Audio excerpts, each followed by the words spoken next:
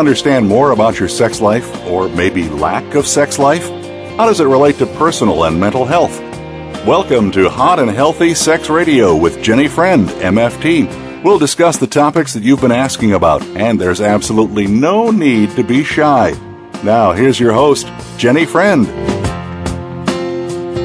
Good Monday morning. Welcome to Hot and Healthy Sex Radio on Voice America's Health and Wellness channel.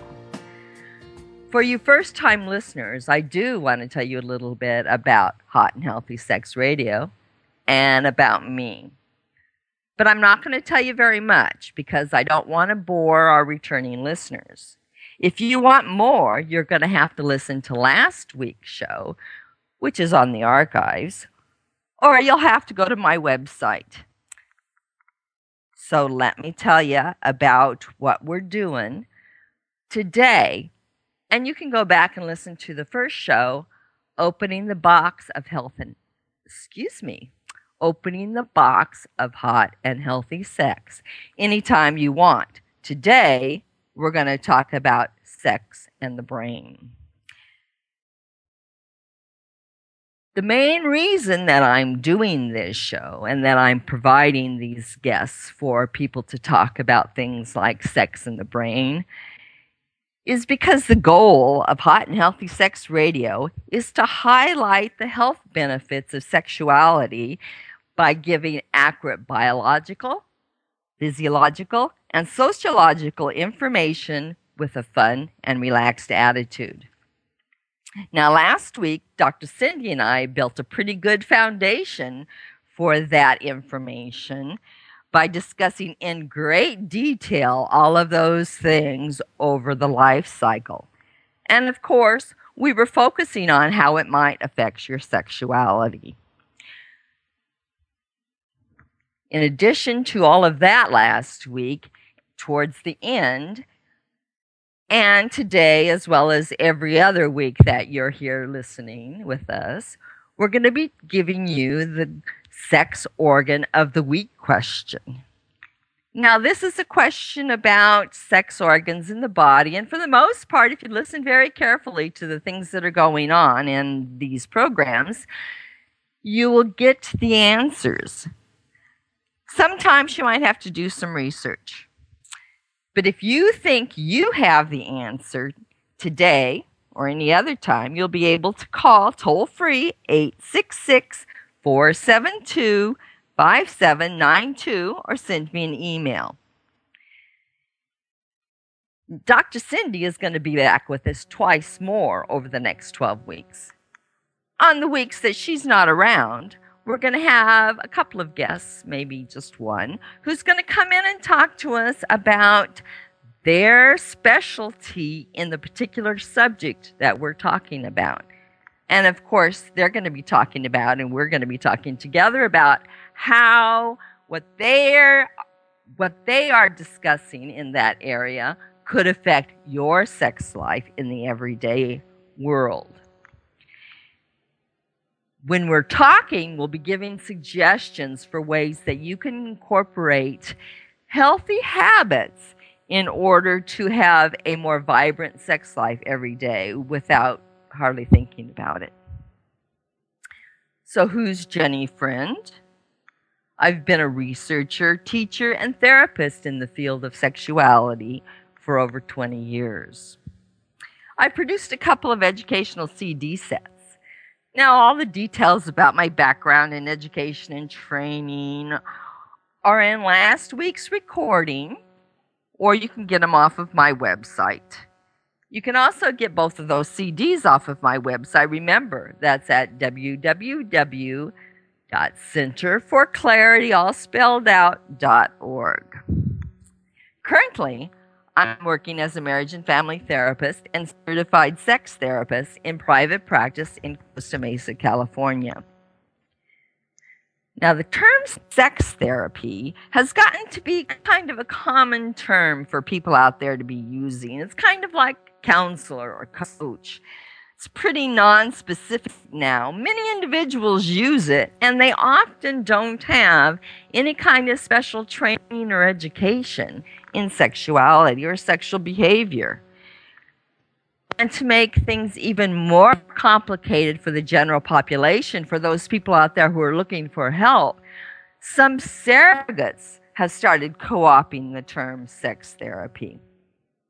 Me, I do talk therapy. I'll talk about any aspect of sexuality that my clients want to talk about. I'll show them diagrams. I'll explain how to do things. I'll even give demonstrations using the appropriate models and aids. Touch, however, is limited. It's limited to typical public non-sexual touching, the type where someone might touch your arm or give you a hug. If you want other kinds of touching, I recommend that you go to a partner, and that's part of what we talk about. But getting back to sex in the brain, today's subject, I want to give out some basic generalizations about fetal development as it relates specifically to the brain. As you remember, last week, Dr. Cynthia and I kind of glossed over that area and left it because we knew we were going to be talking about it in great detail today. The cells that are going to become the brain are some of the first cells that start to develop. And that, along with the spinal cord, that fetal tissue is going to become the brain and the spinal cord, spinal whole nervous system. And it kind of starts in a bit of a tube. Well, around 2 months, that tube has kind of got a big bulge in one end that's starting to look like a head. And inside that little head, those brain cells are rapidly reproducing and differentiating, going into their little areas of the brain where they are going to be functioning. That part of the brain tissue that's developing, that's closest to the body, the part that's there at the top of your spinal cord, the base of your skull, that's going to develop into the brain stem. Now that part of it gets the connections first. And those connections start getting pretty active around the 4th month. The brain has differentiated into these rudimentary lobes, the lobes of the brain, the cortex, those kinds of things. And the brain is starting to do some rudimentary kind of basic learning because we're starting to get input from our sensory cells that are out there in the world of the uterus and as we know it at that time. However, we don't quite have the ability to understand what those signals mean, to put them together with things like punching and kicking. That doesn't come until the 6th month. But during that 4th month around in there, we can perceive light, sound, and touch. And the startle response has started. The startle response, as well as the more self-regulating response that brings that startle response back to baseline. So by 6 months, we have some primitive type of memory starting to perform. We're getting a kind of a consciousness. So it's possible it's starting to develop in there. And we're getting some simple kinds of learnings, like we make associations with things we might hear, like music, or things we might see, like lights, mom moving around, that kind of thing. We're starting to put some meaning to those. But it's very primitive, because even by the time we're born, those organs those cells that are connected to the body, the reaching and turning, the movement of the arms and the legs, those are the ones that have any kind of mature development at all. The more higher things, the cortex and the limbic system, those are still rather primitive. So even after birth, our brain is developing, and it develops through stages throughout our life cycle. But even with all of this development, the actual size of the brain doesn't change significantly from birth to death. What does change is the density. The density changes because of all the neurological pathways, all of the learning that is taking place, all of the connections that are being made, all of the experiences that we're putting together and accumulating into our perception of the world, our box. That's what changes over the life cycle. And that's what creates the density. And Susan Macintosh, our guest today, is going to be here to help us talk about some of that, some of those connections that go on, help us to kind of make sense of it, help us to know what is happening in our world. So she's going to be here to help us understand a bit of it, because her expertise is Neuro Linguistic Programming. She does neuro-linguistic programming, and she does quite a good job of it, as I understand. Of course, she's going to be talking to us about aspects of sex and sexuality, how these brain functionings can get connected to the things that we feel, to the things that we do, the things that we experience. And in doing that, she's going to be talking to us a little bit about how they can be changed, too. Last week, when Dr. Cynthia Preston was on the show, we talked about lifespan development, and we specifically focused on the many ways that sexuality is affected. We only slightly touched on brain development, though. And that's because we knew you were going to have you here today, Susan, to highlight all that important stuff. So before we go to commercial break, would you like to introduce yourself, Susan, and tell us something about yourself and neuro-linguistic programming? Hello there, Jenny. Thank you for inviting me on the show, and hello, listeners. Who am I? I am a personal coach, and I use a number of methodologies, both traditional and in NLP, to help others understand how their brains are uniquely wired to help them or you best manage your life. As I see it, there is no normal brain. That's a continuum, and we all interpret and experience and respond to emotion in varying ways, either neurobiological or chemical pathways. If we understand how we think, why we think the way that we do, and what motivates us, we can change our thinking patterns, living better lives and better relating to and communicating with others. So, what is NLP? I guess NLP is a form of communication. It's how to communicate really, really well. When it comes to sexuality, the basic premise of NLP is that the words we use reflect an inner subconscious perception of our own problems. If these words and perceptions are inaccurate, they'll create an underlying problem as long as we continue to use them to think them. Our attitudes are, in a sense, a self-fulfilling prophecy.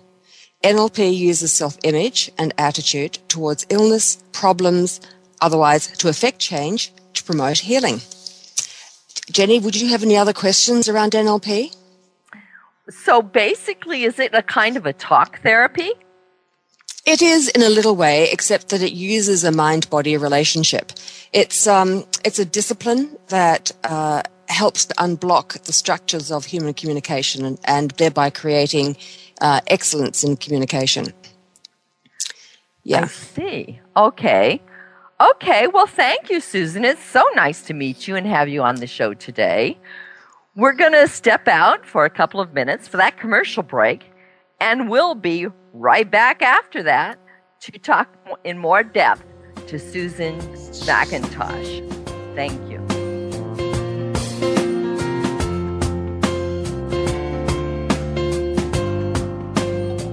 Opinions, options, answers. Voice America Health and Wellness. Jenny Friend invites you to check out her website for more information about her programs and sessions, which can be conducted in person, by phone, and via Skype.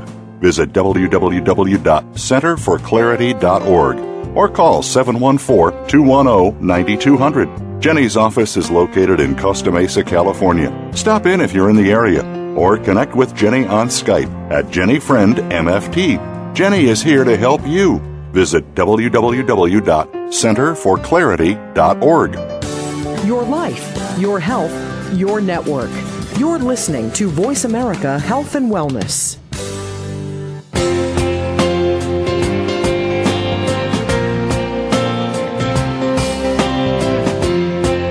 You're listening to Hot and Healthy Sex Radio with host Jenny Friend. If you have a question or comment about our program, we invite you to call into the show at 1-866-472-5792. That's 1-866-472-5792. If you'd rather send an email, please send it to jennyfriendmft@sbcglobal.net. Now, back to Hot and Healthy Sex Radio. We're back from our commercial break. Hello there. It's so glad that we're all back to talk about this. So I wanted to ask you a few questions about brain functioning in general. From what you've told us about NLP, you have a great understanding of how the brain evolves. And since we didn't talk so much to Dr. Cynthia about that, because we're waiting for you, I'd like to get more into that. Sure. As I understand it, we have these kind of basic neurological wiring, and it's the pathway for everything that we are. It comes from our brains and goes to our brains and goes to our muscles and our cells, and there's millions and millions and billions of these neurological pathways throughout the body and brain. And that somehow the brain has to make sense of all of this. And doesn't it get bundled into some kind of neurological pathway, some main ones that have generalized ways that it runs throughout the body?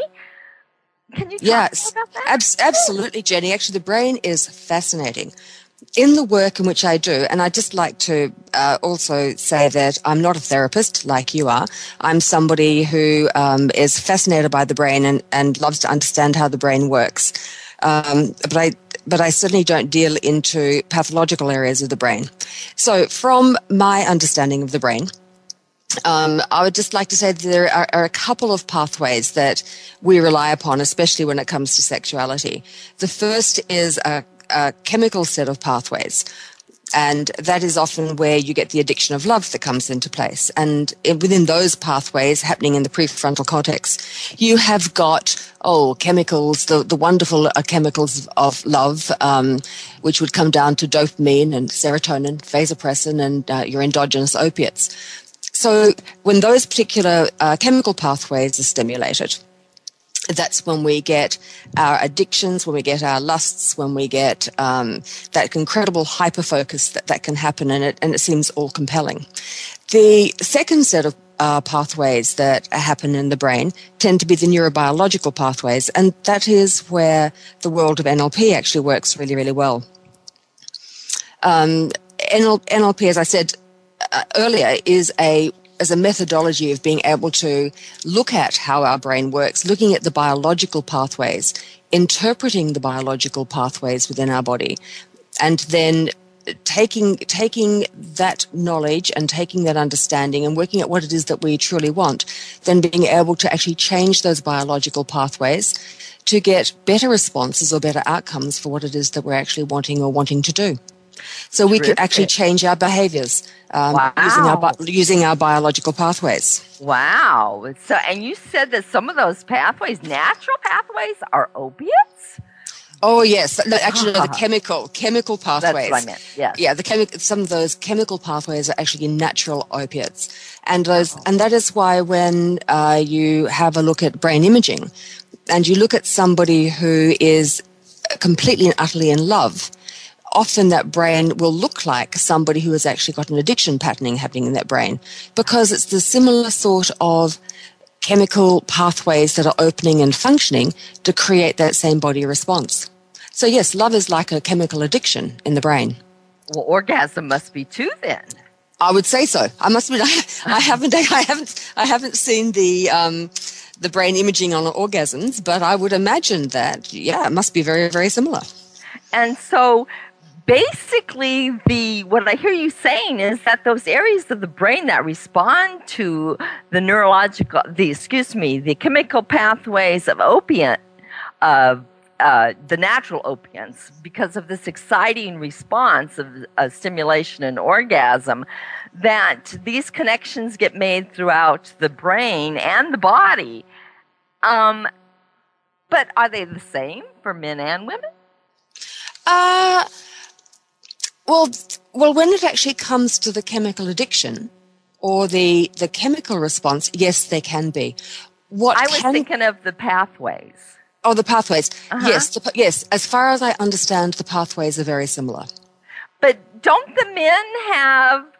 I mean, I know with the opiate that the pleasure center of the brain, yes, is the one that basically gets attached by those sensations, and with the chemical sensation, of course, is the brainwave sensation that creates habit throughout. Yes. That we want to do that again, whether that's a conscious or an unconscious kind of Absolutely. But it is also true, though, that men react differently. So, for example, when it comes to lust, men have got a different, this is a generalization. I just want to say it is a generalization. And from my understanding, that for example, when it comes to lust, men are more visually orientated. And so therefore they tend to be the greatest purveyors of pornographic material. And therefore they get their kick or their addiction through those sorts of stimuli, whereas for women, that tends not to happen. But the actual dopamine pathways through the brain tend to be similar. Now, having said that, each of us has those chemicals are actually produced deep inside of our brain, and they come to the fore in our prefrontal cortex. Now, the amount of those drugs that we actually produce, those chemicals that we produce in our brain, do differ between men and women, the actual volumes of it. And also the uptake of the pathway through the prefrontal cortex can differ.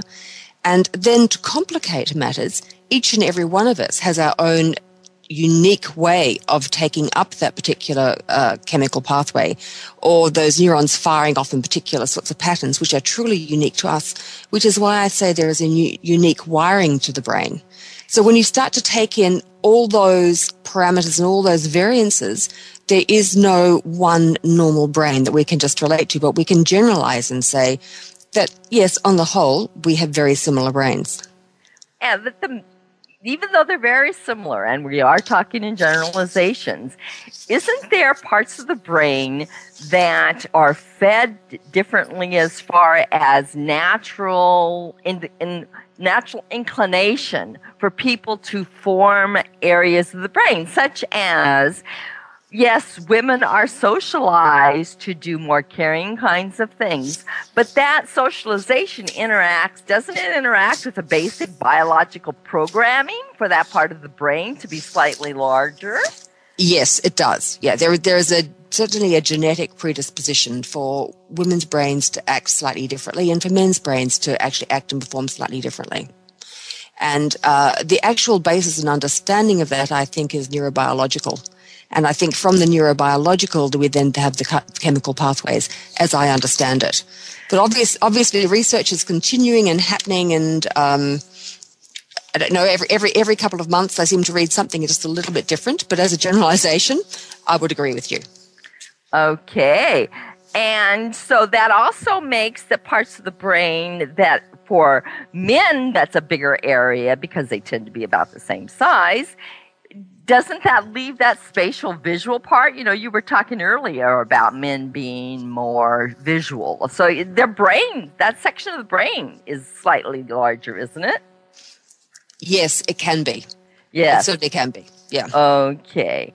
So we're carrying around all of these messages, and we have not only these biological influences, but a lot of emotional and sociological influences, which we have touched on. Yes. So when we get down to sexuality and how these things can come together and we can sort of manipulate them or maybe not manipulate them, enhance them, or consciously or unconsciously enhance them or make them less sensitive to responding. Yes. And I'd like for us to talk more about that when we get back. And because I think, if I'm not mistaken, that the way that these neurological pathways work, as well as the chemicals with our learning and all that kind of stuff, is that we get some general kinds of people when it comes to their approach or their attitudes towards sexuality. Yes, absolutely. And that can often be governed by our family history, our genetic history, and you know, for whatever reasons, you know, we also seem to have a predisposition, you know, that that men are sort of more attracted to youth and beauty, and women are more attracted to money and education and position, which seems to override many of what we would consider to be normal sorts of social cues. But what is also interesting is that romantic love seems to be the equalizer between all of this. Mm-hmm. But even with romantic love, you get certain kinds of classifications of connections that people make, don't you? For example, don't we get kind of a healthy attraction and desire? That's one category. Yes. And then we might have a person who is addicted, as you mentioned before, addicted to pornography or addicted to sex or addicted to some kind of that stimulation that they're really setting off those opiate centers of their brain. Oh, I think so. But I also think that perhaps romantic love is something that tends to take a longer time to develop, whereas the more lustful or the one-off sexual encounters, that heightened sexual response right at the very beginning, that can be a one-off or a couple-off sort of process, or a couple-off sort of process. Whereas I think romantic love, as my understanding is that is something which tends to develop over a longer period of time, and so therefore you get a calming of those chemical pathways. But people who get stuck in one kind of connecting, whether it's short-term or long-term, they tend to create some kind of a pattern that's the way they respond to love or sex or whatever it is. Because sometimes we have people, and to generalize drastically, but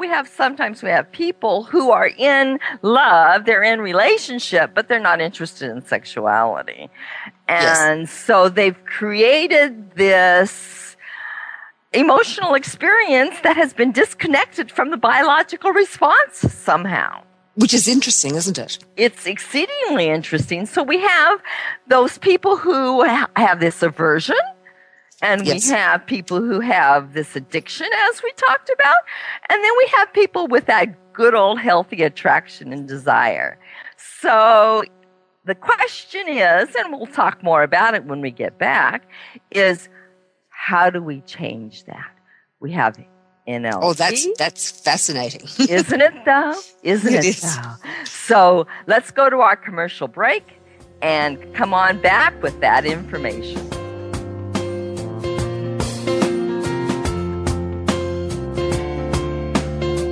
Opinions, options, answers. Voice America Health and Wellness.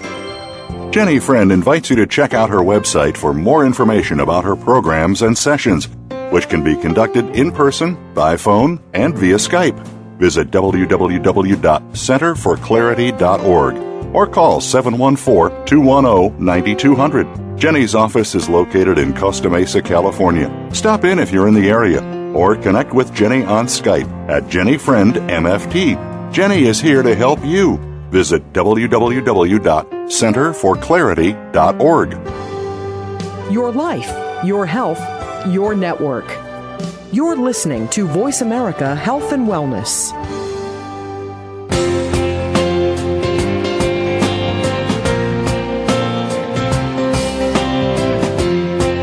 You're listening to Hot and Healthy Sex Radio with host Jenny Friend. If you have a question or comment about our program, we invite you to call into the show at 1-866-472-5792. That's 1-866-472-5792. If you'd rather send an email, please send it to jennyfriendmft@sbcglobal.net. Now, back to Hot and Healthy Sex Radio. Hi, we're back, and we're talking to Susan Macintosh about sex and the brain. Before we went on commercial break, we were talking about these three broad categories of ways that people respond to sexuality, Susan. Yes. And I'd like to talk about, we talked about some of the reasons, both biological, I mean, with all those chemicals and wiring and social and all that kind of stuff. Yes. And we're going to be talking more about them as we go into the rest of our quarter. But before I do that, I would like to give kind of an introduction to each of those kinds of categories. We're going to have people who, you're an NLP, you deal with NLP, that's your practice. And so future sessions, future shows, I will have people who specifically focus on this area that we are calling what are we calling it here? We're calling it healthy connections and sexuality and normal sexual response. But I'll have an expert who will come in and talk about attachment and a healthy attachment style. And then I will be having a show where we'll be talking about an addictive people who are stuck in the addictive personality style towards sexuality, and others that will be talking about the aversive type. So I'd like to kind of give an introduction to each of those right now, Susan, and just kind of chat about them for a few minutes. Absolutely. Okay, so let's start with the healthy type. Okay. As in healthy sexuality? Yeah. As in healthy, we're interested in sexuality, and we're we function well in our society. We're comfortable in our sexuality, that kind of thing. Yeah. Yeah, okay. Well, healthy sexuality, as I understand it, as I said before, it's the combination of those chemical and neurobiological pathways. It's also part of our genetic history and our social history. Somebody who has healthy sexuality is comfortable in their own bodies, comfortable in their own skin. Somebody who has had reasonably healthy relationships, that's happened. Somebody who's been allowed to have a healthy sexual development through their childhood and into their teenhood without any aberrations. Somebody who is able to call upon all those areas that add to their sexual experience, whether it be their smell or auditory or visual or taste or kinetic sort of areas. People who don't have pathological problems. Wait a minute, Susan, you keep talking about people who don't have. What do they have? How, when there's a kind of a sexual, what kinds of things might they be stimulated by? Whether, not specifics, but, for example, someone with a healthy response to stimulation and desire, could they feel something that is soft, and with that feeling get all kinds of warm emotions because yes. Yeah. Absolutely. There's that definite sort of tie and emotional response. How else can I put? I hear you saying don't have, and I guess by understanding what the problems could be, then we can then start to define normality. People who have fun and play and creativity within their daily play with sexuality. People who enjoy sensing different emotions, I feel comfortable with different emotions. People who feel comfortable with and enjoy exploring and playing with the ideas, as I said before, of that wonderful skin feel, or surrounding themselves with perfumes, or using taste, or they're willing to explore all those senses that they have, plus their human emotions, to be able to create a good neurobiological connect with another person. Yeah, that's exactly what I'm thinking they would be like. And they would be feeling like sexuality is a normal part of their life. They'd be stimulated by Absolutely. the things. Yeah. Absolutely. I truly believe that all humans are really very sexual beings. And within our everyday environment and our everyday life, we experience not necessarily orgasms all day, but certainly we're neurobiologically wired to experience interactions between different nervous systems to get pleasurable states. And so this healthy style that we've been talking about would be accepting of those things and going, oh, this is nice, and see how all of these nice feelings throughout the day might make them want to snuggle with their man that night. Oh, absolutely. Yeah. Yeah. And want to experience more pleasure, and not only experience more, but to make it better pleasure. Wanting to build upon their experiences to create better experiences. I hear that. And what do you think they would have, generally speaking, how would they think about their body image? You know, that concept of where we are with our, we look in the mirror and we either go, ooh, or we go, that's not so bad. That, I got some nice here. So what's the difference? I mean, if a person in the healthy area, what would they be experiencing? In the healthy area, I guess they're looking at their bodies going, it may not be the best body, but it is a really enjoyable body. It is a body that can experience and does enjoy experiencing.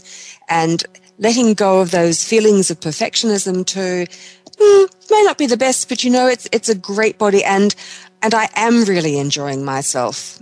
And yeah, and what else can I add to the experience to make it better for me? Mm-hmm. Yeah, and my partner. And your partner. Yeah. And in fact, from an NLP perspective, if you're really wanting to improve your sexual experience, the idea is that you do it first. It's all about communication. So therefore, if you're wanting to experience more and to get more back, you're willing to explore and play and create yourself, and then you'll find that your partner will follow. I see.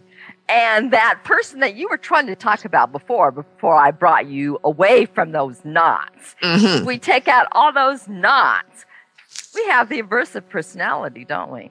We do indeed. Yeah. And then that addictive personality, we hear a lot about that these days, addiction to pornography and addiction to the internet and addiction to this and addiction to that. But addiction is, I would just like to say at this point that addictions can be healthy as well. There can be strengths in addictions. So I believe that you need to qualify exactly what the addiction is. And it doesn't necessarily mean that because you're addicted to something at one particular point in your life that you're going to continue to be addicted. We are able to retrain our brains, and we are able to understand where that addiction is coming from. We can change those addictions, so we can actually overlay those addictions with healthy addictions. Healthy addictions? Healthy addictions. Healthy addictions. Tell me more about that. Okay, healthy addictions can be along the lines of really living well. Healthy addictions can be making sure that in your day you have the optimum environment in which to play and to be able to create. That you have joyful experiences during the day. And though I'm not saying that you shouldn't have the other, because joy is inherently is the opposite, the understanding of what the opposite can be. It can be that being addicted to living well can be the perfect way to go forward. Yes, that sounds like a good way to live to me. Oh, it does to me too. And so that sort of sounds like you're saying that means I have to take care of the stress in my life? You do have to take care of the stress in your life. You need to take care of the body in your life. You need to look after you. It comes down to really, really good self-care. Making sure that you yourself are okay when you jump out of bed in the morning, and that you do fabulous things for you. And by you living a joyful and creative and fabulous life, you'll attract more of that into your life. I can hear my mom saying, well, maybe I shouldn't say my mom, but, people in the older generation, I can hear people saying, that sounds awful selfish to me. Well, actually, I think there's good selfishness and bad selfishness, and looking you after yourself first is good selfishness. If you are all right, and if you are healthy and well, and you experience healthy and well activities in your day, then you will attract more healthy and wellness into your life and healthy and well people. I think that's a really great way to live. Sounds good to me. Sounds really good to me. Yeah, and a lot of fun. Oh, that's I like fun. I definitely like fun. Yeah. So we're about ready to wrap up with our talk with you today, Susan, unless you have something you'd like to add very quickly. What else would I like to add about sexuality? I think it's important that we use all our senses to heighten our experiences, that we use our senses and our ability to be able to communicate to ensure that our partners have the best experience as well, which will have a snowball effect, and will continue to help us to grow glorious lives. And that, I think, is a huge part of sexuality, that it's part of the gloriousness of life and should be fully indulged in and really enjoyed.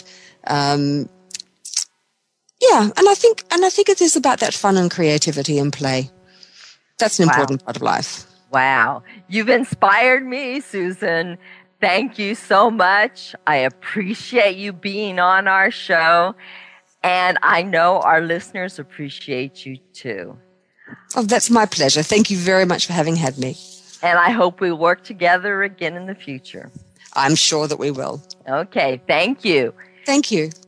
After our commercial break, returning to answer questions that listeners might decide to call in with, or if you email me, I can't answer them till next week.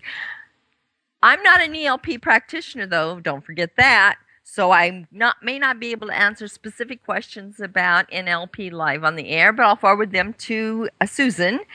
The general questions about sexuality, functioning, attitudes that we identified, those I can probably handle pretty well as the brain. So let's come on back and finish this up.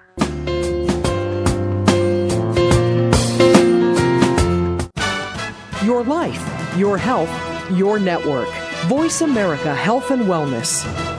Get the latest information in health and wellness when you tune into On the Radio with Dr. Ray. Each week, you'll find out the latest and greatest from both traditional and holistic perspectives. Your host, Dr. Robert Ray, better known as Dr. 90210, is the best known and most sought after plastic surgeon in Beverly Hills. Dr. Ray, with his co-host, Natalie Day, will help you get the dream body you've always wanted through diet and exercise, not surgery and medicine. On the Radio with Dr. Ray airs live Thursdays at 2 p.m. Pacific Time, 5 p.m. Eastern Time on Voice America Variety. Jenny Friend invites you to check out her website for more information about her programs and sessions, which can be conducted in person, by phone, and via Skype. Visit www.centerforclarity.org or call 714-210-9200. Jenny's office is located in Costa Mesa, California. Stop in if you're in the area or connect with Jenny on Skype at Jenny Friend MFT. Jenny is here to help you. Visit www.centerforclarity.org. Opinions, options, answers. You're listening to Voice America Health and Wellness.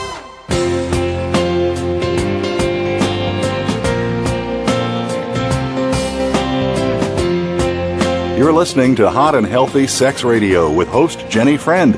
If you have a question or comment about our program, we invite you to call into the show at 1-866-472-5792. That's 1-866-472-5792. If you'd rather send an email, please send it to jennyfriendmft@sbcglobal.net. Now, back to Hot and Healthy Sex Radio. I slipped into that commercial so quickly. I forgot to give you the sex organ question of the week. Sorry, to give you some time to think about it. I'll talk about some other things, and then we'll come back to the answer. So, the sex organ question of the week. What is the heaviest sex organ? Remember to think out of the box. Last week, the biggest sex organ, the skin, was out of the box of your normal thinking about your sexual organs. So think out of the box for this. Next week, I'm going to be talking about what normal sexuality is. Now, normal, and I'm putting those in quotes, is a kind of a tricky word. And I'll share with you next week why it's such a tricky word.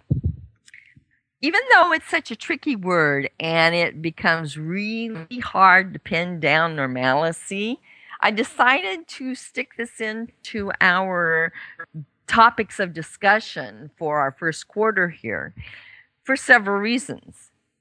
One, as that people are always coming into my office or calling me up on the phone and saying, is it normal? Blah, blah, blah, whatever.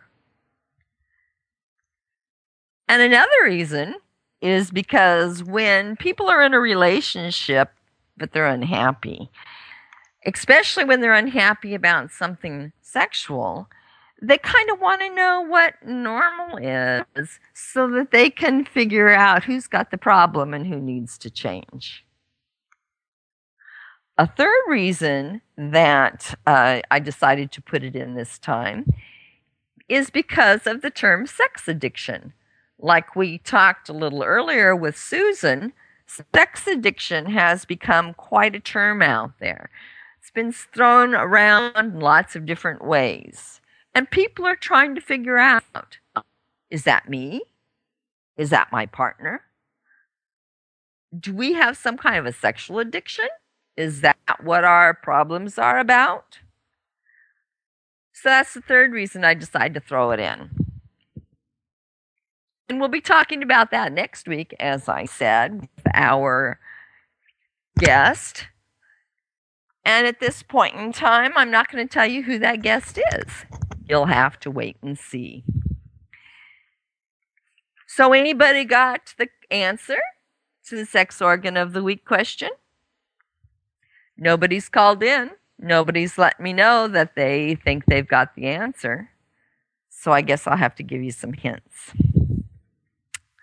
Okay, let's see what hint I can give you here. How about, like last week's sex organ of the week, this sex organ is often not thought of as a sex organ. So think out of the box. But it's really interesting how when you identify it as a sex organ, people go, oh yeah, that's the most important thing that affects sexuality. But yet when we say, name your sex organs, they don't name it.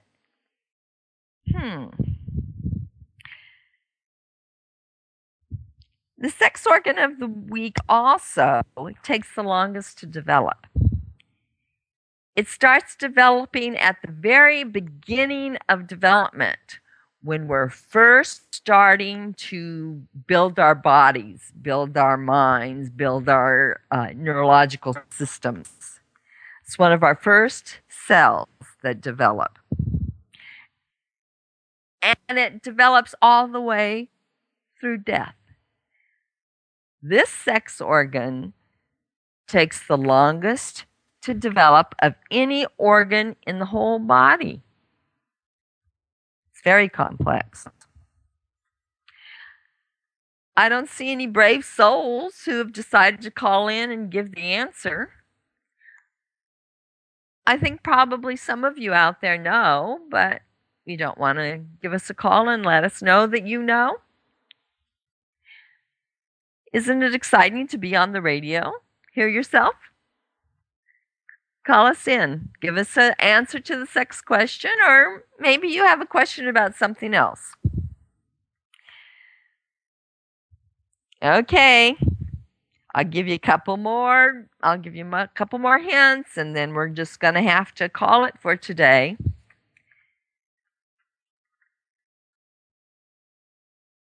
Did I tell you that this sex organ regulates more than just sexual organs, sexual response? It regulates the autonomic nervous system. You know, like if you're breathing really quick or your heart's pounding really fast, this sex organ can actually help you to manage that. And it's a sex organ. Isn't that interesting? So come on, you guys must be getting an idea here. It's the most important organ that there is for not only sexual functioning and behavior, but for all things in your life. It coordinates all your perceptions, all your understanding. It really is the root of your life. And still, it's a sex organ.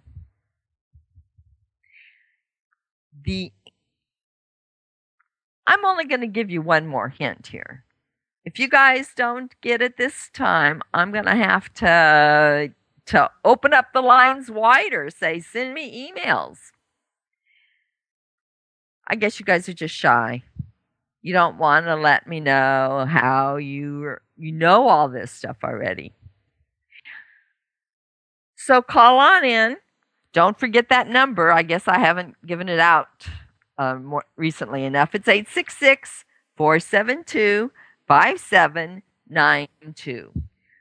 Let's call in. Let us know what sex organ of the week is. Okay. One more hint. I know I already told you is that its executive functioning covers more than just the sex organs, that it covers all of your life. It also covers thinking, feeling, coordination. By now, of course, you all know it's got to be the brain. We've been talking about it for the last hour, and we've been talking about how it puts all these things together, and we manage to become sexual creatures. Or at least most of us do. Some of us have this aversion, or we have a drive that isn't quite in coordination with our partners. And when that happens, it becomes an issue that the couple has to manage. It becomes more than just about me and my sexual functioning. However, when each one of us individually focus on ourselves and our own desires, our own enjoyable connections to the world, the natural DNA, the biological urges are out there to reproduce. And that's not just for men. It's there for women too. It's just a little bit different. And of course, over the next 12 weeks, we'll be talking about those differences. We'll be talking about how men constantly have the world stimulating their visual system and therefore their sexual systems. And the world is so much subtler in their signals to women. And how we as women can learn to even ignore those signals if we choose to. Or to be punished for them sometimes.